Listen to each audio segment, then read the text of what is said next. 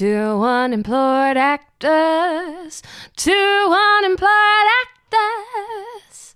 They're just between projects.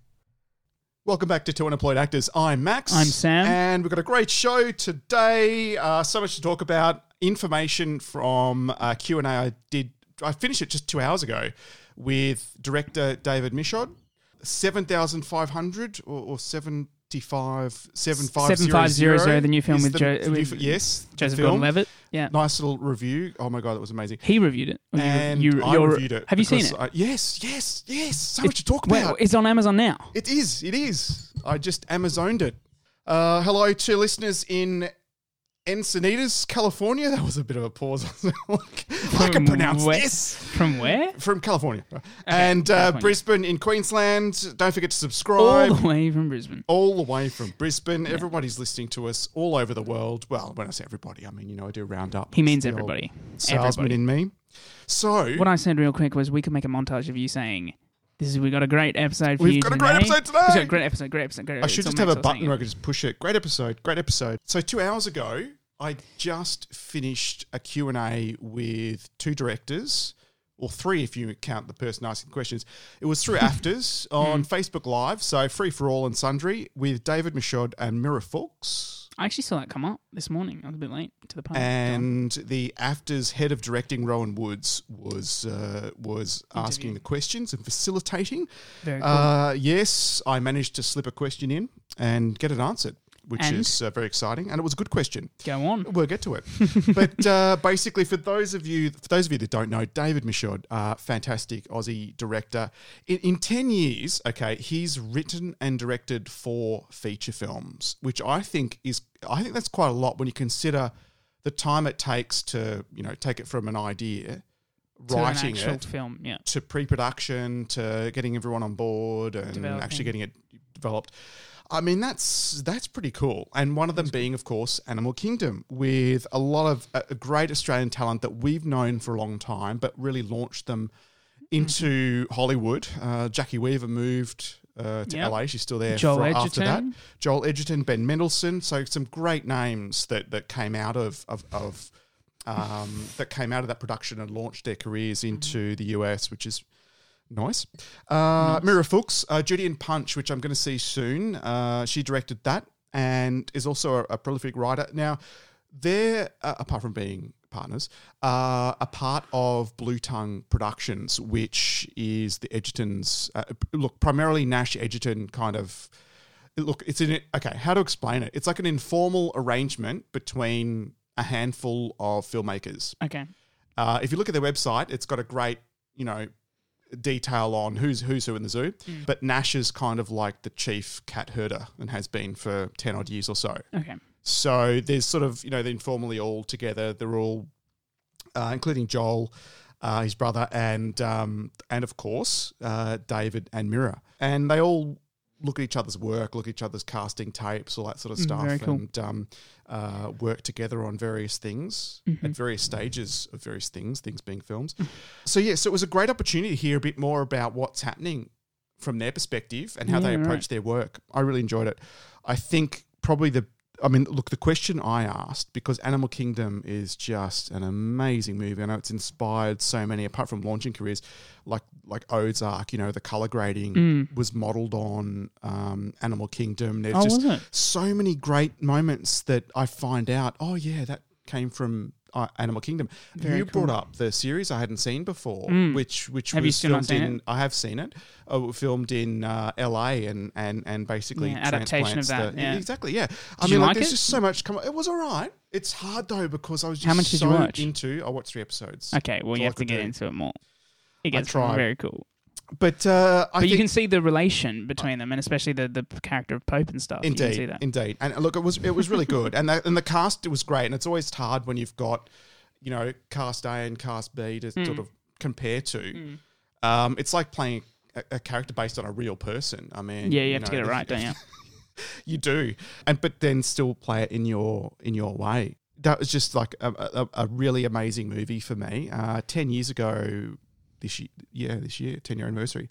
I've out of this Q&A, I also got a link to where they talk about, and I'll share it on social today when this comes out, where the cast reunites, including David, the director, and Joel and Ben and co, and Jackie's there as well, to talk about the movie now that 10 years have been. And I guess it'll be interesting to hear from them exactly how their world's changed. Yeah, wow. As much as to talk about bits and pieces from the movie.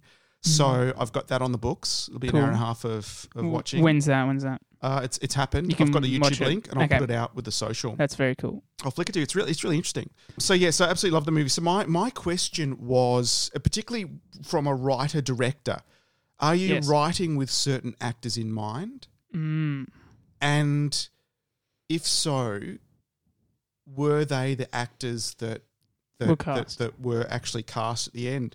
It's interesting because Mirror not so much. When she writes, it's kind of like, I don't want to feel like I'm locked in. Then I'm also disappointed when I can't get that person. Like my whole world sort of, it's like, but then I really like it when in the casting room, I see all these great actors just giving me such different performances. Yeah, right. Things like even for Judy and Punch, she had Damon Merriman come back 3 times to audition. She's like, I'm so sorry, mate, but I've really got to, blah, blah, to get him over the line with Vice and whoever else was producing. But also, it's just great to see lots of different actors taking the characters in such different directions. And that for her helps to sort of fill in the canvas of where she thinks it's going to land. Yeah, right. As opposed to David, who actually does write with actors in mind. I suspected he did, but it was great to know.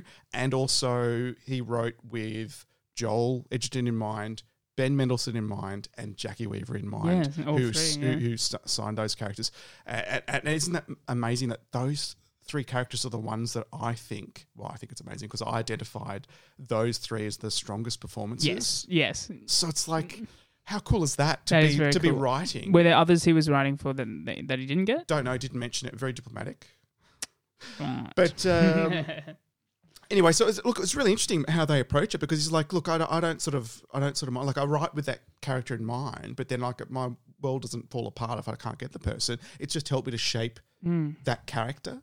And even then, the words on the page can be taken in different directions by different talent. Yeah, okay. As well. Well, on the topic of Animal Kingdom and David Misha, I was reading Kirsten McGregor article and interview. Okay. I was reading about that because she cast Animal Kingdom. Yes, indeed. And how they were down to 2 kids for the kid role. Right. 2 very different ones, though. So one, like kind of bigger kind of guy, tougher looking guy, who actually fit into David Michaud's original script. Like he thought he suited him most, but he just felt something was a bit off. Right. And then you got the other kid who was a bit scrawnier and a bit skinnier and a bit more shy and all this stuff. And Kirsten McGregor told him to go back, read the script again with both characters in mind. So do it twice with both in mind, both actors in mind. Yep. And then call me. And he called up and he said, it's the little kid. And then that was the one. So the guy wasn't the original choice and the original vision that Dave Michaud had, but ended up being the correct one. So it's interesting, isn't it? And that I guess talks to his point of, look, I write with the character in mind. But it helps me shape the character, but it's not like, And I wonder why the guy that suited the script most still felt odd to David Michaud. Yeah, it's interesting, isn't it? I guess when he had a particular vision that was consistent perhaps throughout the whole thing to really change, it was one of the elements that didn't really sort of change. It's hard for him to suddenly at the end to go, well, actually, it could be different. Yeah. And it could still work, and actually different suits it. Yeah, he needs some change. Yeah, cool. Well, so that was cool. Other movies, War Machine with Brad Pitt, Ben Kingsley. I love that movie. That was great. Yeah. On Netflix, The King. The King, I watched. That's very good. Chalamet, Joel Edgerton, blah, blah, blah. So again, from Blue Tongue. Mm-hmm. And The Rover, which had Guy Pearce and Robert Pattinson. That was back in 2014. Yeah, I heard of it. Like a Western dystopian type deal. So we're talking some decent budgets and decent talent. So not bad. It was really interesting to get 2 directors for the price of one. Yeah. And with their different approaches. And Mirror going, look, I'm dyslexic. I struggle to spell right, let alone I'm not your. And she writes.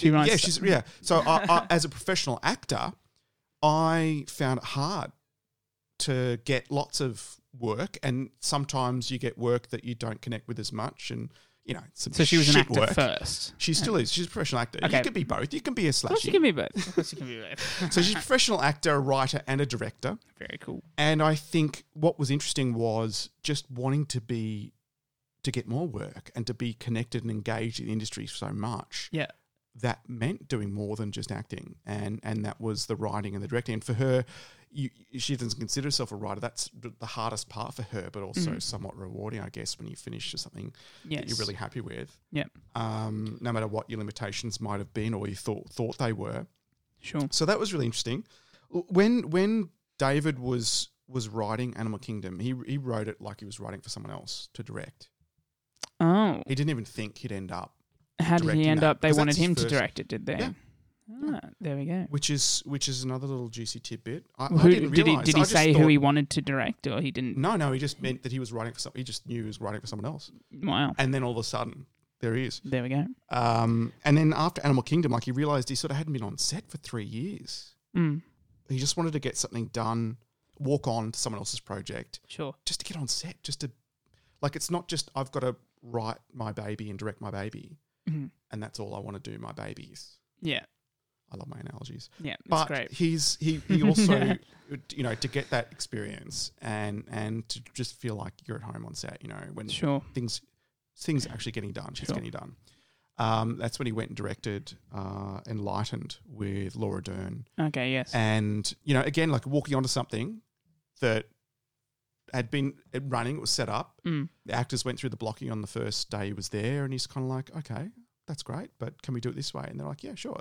He just, I guess he was surprised to sort of see that, reminded, I guess, that actors are willing to change. They're not locked on, they're willing to experiment and go with even if they've been doing certain scenes, certain ways, which is really nice because he can sort of put his own sort of stamp on it. Very cool.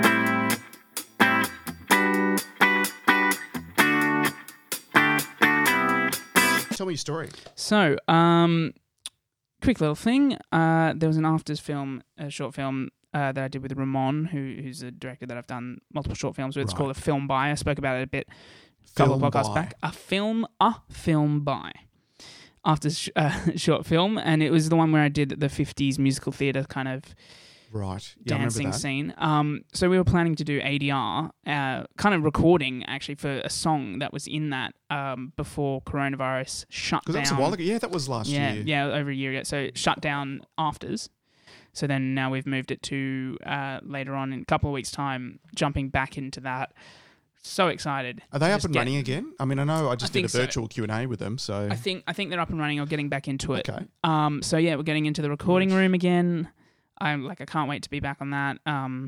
He's the guy who's got short film ideas for me, which is really cool. I'm excited about that. Yeah. And it's such a good way to stay work fit, stay sharp, build up a network of people who we're all sort of up and coming. We're all, trying and experimenting. And when you sort of gel with people, the way they work, their ideas, it's just great. You just gotta. Well, that's how Blue Tongue started, the company from Nash Edgerton. These guys just working together and getting on with each other. Yeah. Also, exciting news. Not today. The big short film I did is now finally in audio. It's ready to. Audio is now onto it.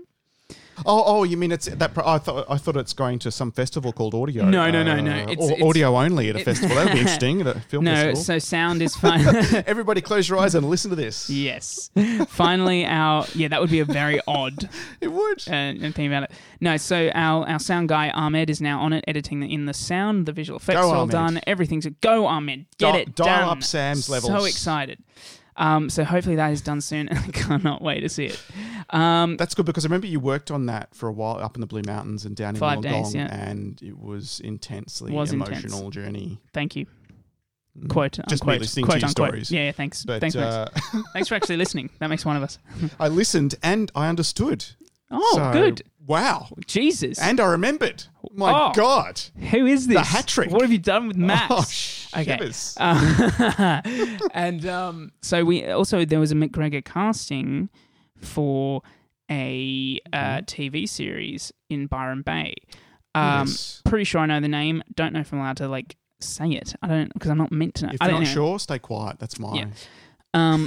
Yeah, exactly. But so Jess and I were going to audition for that with Grant, and we arrived at Grant's last week, and I rechecked the website, and they are no longer casting it for whatever reason, whether it's been passed on to another casting agent or they've cancelled the show. Could be delayed or something. I mean, it's a strange environment we're in at the moment with Corona World. Yeah. But maybe there's a delay as a result of that. Who knows? Exactly. But we did it anyway. We did our self-tapes. They were pretty good and sent them off because they said, even if you've done your self-tape, send it to us for future projects. So we did that, and that's good. It is good because, I mean... Because now they can see us. Rain, hail or shine, you've got yourself again in front of a casting director. And my YouTube has 3 views, that YouTube video. So and one of them is probably... 3 of them, sorry, me. McGregor. No. You, your mum, Jess. Yeah, exactly. So getting back into it very, very slowly, but getting there. You look like you had something really important to say as well. Did you just have a brain fart and forget? No, probably just like I was watching a TV show. It's called The Originals, and I got to season 4 finale. I've heard that. Yeah, I got to season 4 finale and like bawled my eyes out. Oh my goodness. Well, like Jess was asleep. It's and like I was when just you're watching finishing it, an audition that was really draining or something, and you're just so in touch with your emotions, and like, you know, the wind changes direction. Yes. It's like, oh my God. Oh, yes. Also, yes. So I'm learning a monologue for Grant's on Thursday. He's given me this monologue. It's about a father who has accidentally, however long ago, that's my choice, but has accidentally reversed into his 2-year-old daughter. Oh, dear. And I suppose killed her accidentally. And it's such an emotional monologue. And I'm like, it's going to be a challenge, and it has been a challenge, but I'm trying to I'm just trying to be in the moment and be present and dialing up those emotions where I don't actually have a daughter and I don't know that relationship, but I can pull from others at the same time. Substitute your dog, Bella. But here's the problem, right?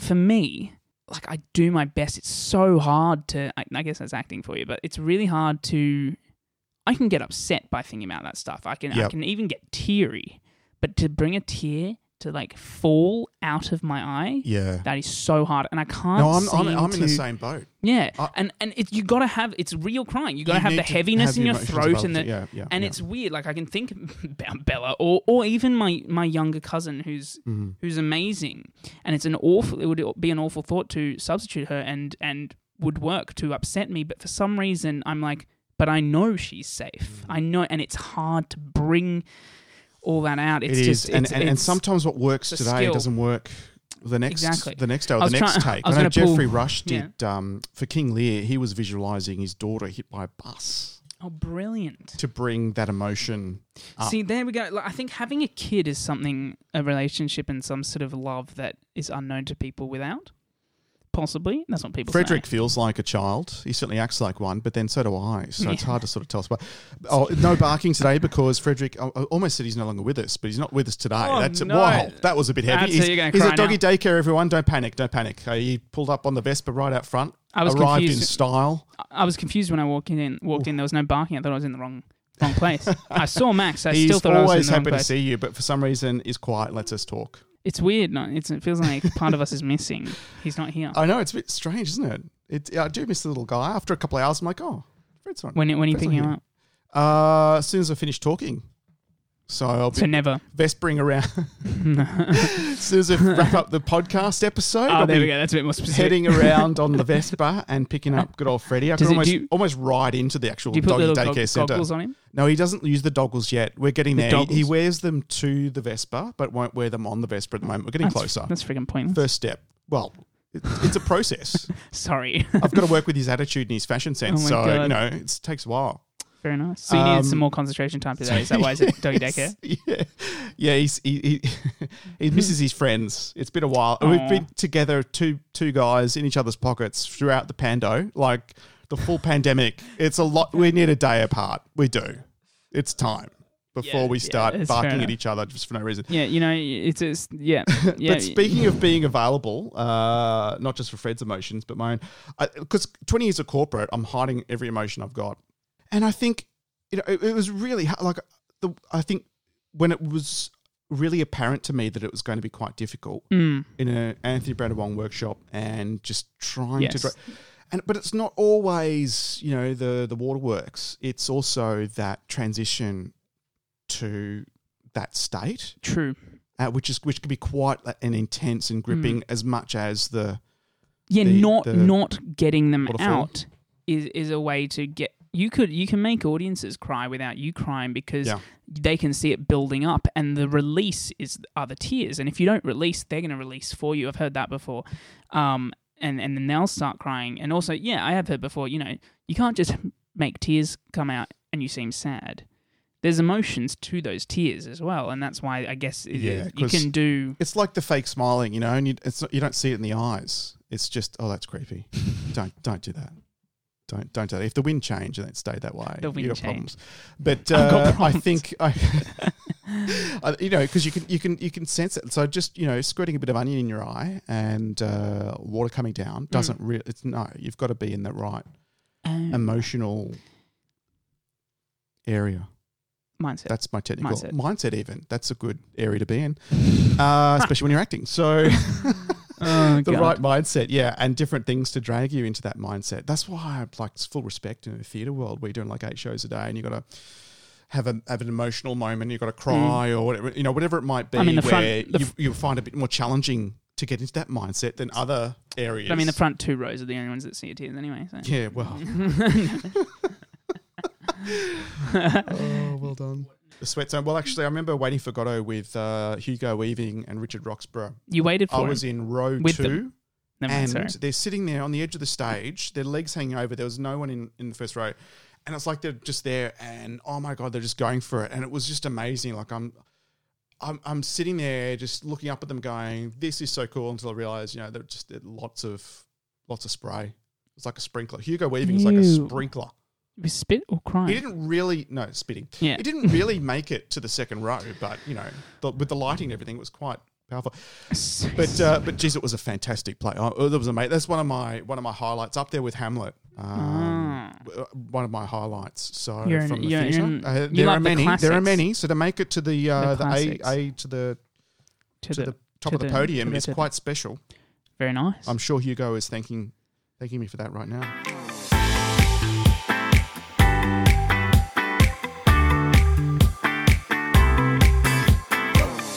7500, 7500. It is 7500. 7500. 7500 because they don't really say 7500. It's code word. And what is it code word for? Everyone is it is the emergency code for a plane hijacking. Well, now all the terrorists know.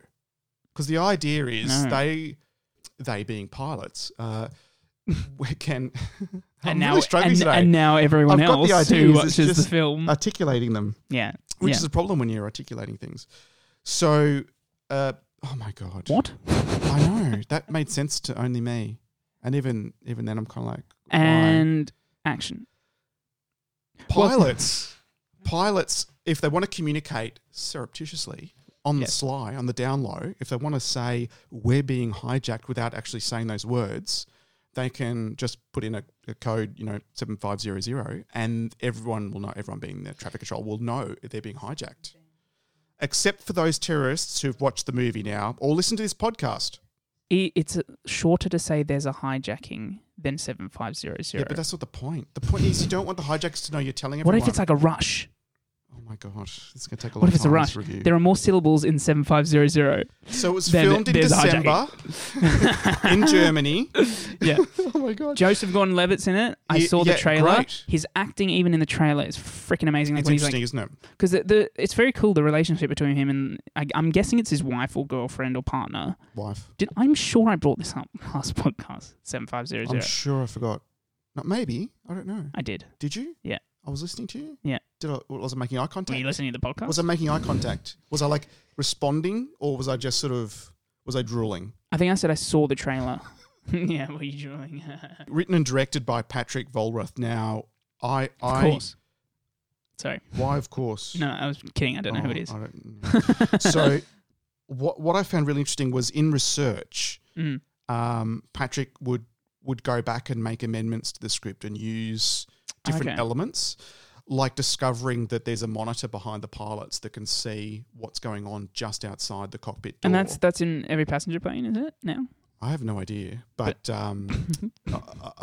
it is in the Airbus because I actually bought one. They bought a decommissioned one. Oh, very cool. And used the cockpit of the plane and the first 8 rows. Oh, yeah. Interestingly, that's not a lot of space.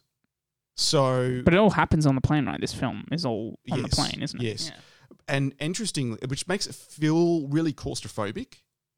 And because you're so drawn in and it's the tension is there, it is such a confined space. It's really interesting. But technically, it is a confined space. So there's no boom operator. What they did was they put lots of mics everywhere. Oh. Well, it would have been easy. If they don't change location, that's perfect. Well, yeah. But then they just had to sort of make it flexible somewhat so they can fit. And they used one of the smallest, I can't remember what the camera's called. I'm not much of a tech guy, but they used one of the smallest cinema cameras available in order to help deal with the space. Yeah. But obviously with some flexibility to move things around to get in and out sort of thing because it's fascinating the way you feel like you are in that cabin. Yeah, right. Locked in there, wondering what the hell's going on. And that's where that monitor is great because some of the most tense moments where you're on the edge of your seat is when you're looking at what's happening like you're the pilot. So it's always from Joseph Gordon-Levitt's perspective? No, it's not, but it's from the cabin perspective. Okay. So there's not a lot of moments where you're outside the cabin. As in that makes it really interesting. The cockpit or the cabin? The cabin. Well, it's the same. It's the same thing. Sorry, I don't freaking know plane lingo. I don't fly, and I'm. It's really simple. I don't know why I have to make it complicated. I got it. But I've got it out. What's really interesting too is the routineness, the calm routineness of just the pilots going through their checklists and going through the motions. Look, I'm kind of interested in flying, so it's kind of interesting to me, but it just all of a sudden to be thrown into an extraordinary tense situation just makes it even more intense of a moment. Yeah, right. And that doesn't let up. Like it's just consistent tense from then on. I want to watch it tonight. It's fantastic. Oh, it's so worth it. Fantastic ride. Pun intended. Yeah, fantastic flight. Yeah. What's interesting too is a fairly loose script. So what Patrick said is, don't feel like you have to say every single word on the... And how often do you hear a writer say that? Not often. Don't feel like you're tied into every single word. Like if you're feeling the emotion, you feel like you should say something, say it. You're right. And then there was a sequence of probably 45 minutes where they would just start and go all the way through. Wow. And just do that again and again to capture the different angles and different ways to capture the scene. Yeah, right. Exactly. And just to make it a bit more authentic. Cool. And the research both Joseph and Patrick did into this is just, it's amazing. Like you can see when they're going through their checklist, like how routine it is and everything. It's like any other flight. You could absolutely see it happening. Oh, that's so cool. Feedback already from people who do know how to fly. It is really authentic. I guess it helps when they film it in an actual plane. It's not like on a soundstage. It's a real plane. Yeah, right. But it's like snakes on a plane. Great thriller to... No, it's not. It's a great thriller to the end, and I always love those stories where you've got some ordinary people in really extraordinary situations. Yeah, and you can feel that. And Joseph Gordon-Levitt's awesome. He's awesome. What an amazing actor! And so versatile. Like 1 minute it's Third Rock, then it's 10 Things I Hate About You was another one of one of his. I mean, just like now he's a American in Germany flying planes with a German wife. Well, it's really interesting. I watched a TED talk from him actually recently, and it was quite good. He was talking about, I forgot, but good stuff. So good, you've blocked it from your mind. He was talking about traumatic. Yeah, he was talking about acting and the work and also trying to, I guess, stay you and true to yourself as well, even when the fame comes and all that stuff. And he was chatting about that. It was weird seeing him speaking to an audience as himself, because you don't see that often with... No. Besides accepting awards. Not many actors do TED Talks. No. They probably turn up and ask for a check. Yeah. Ask for a chair. A check. Check. They get paid to talk as actors. Yeah. Well, Adam Driver did one. There's quite a few actually, I think. Is there? No. Before Ted was a thing, before Teddy came around, it was just people making speeches, really. Yeah, Ted's great. The corporates love it because they can sound like they're the next, Steve Jobs or something, walking around on stage with the little microphone and people have to listen to them. Okay. But you can say you're a part of it, You've been listening to Max and Sam on Two Unemployed Actors. Make sure you like and subscribe, and we'll see you next week. See you guys. Bye. Two unemployed actors.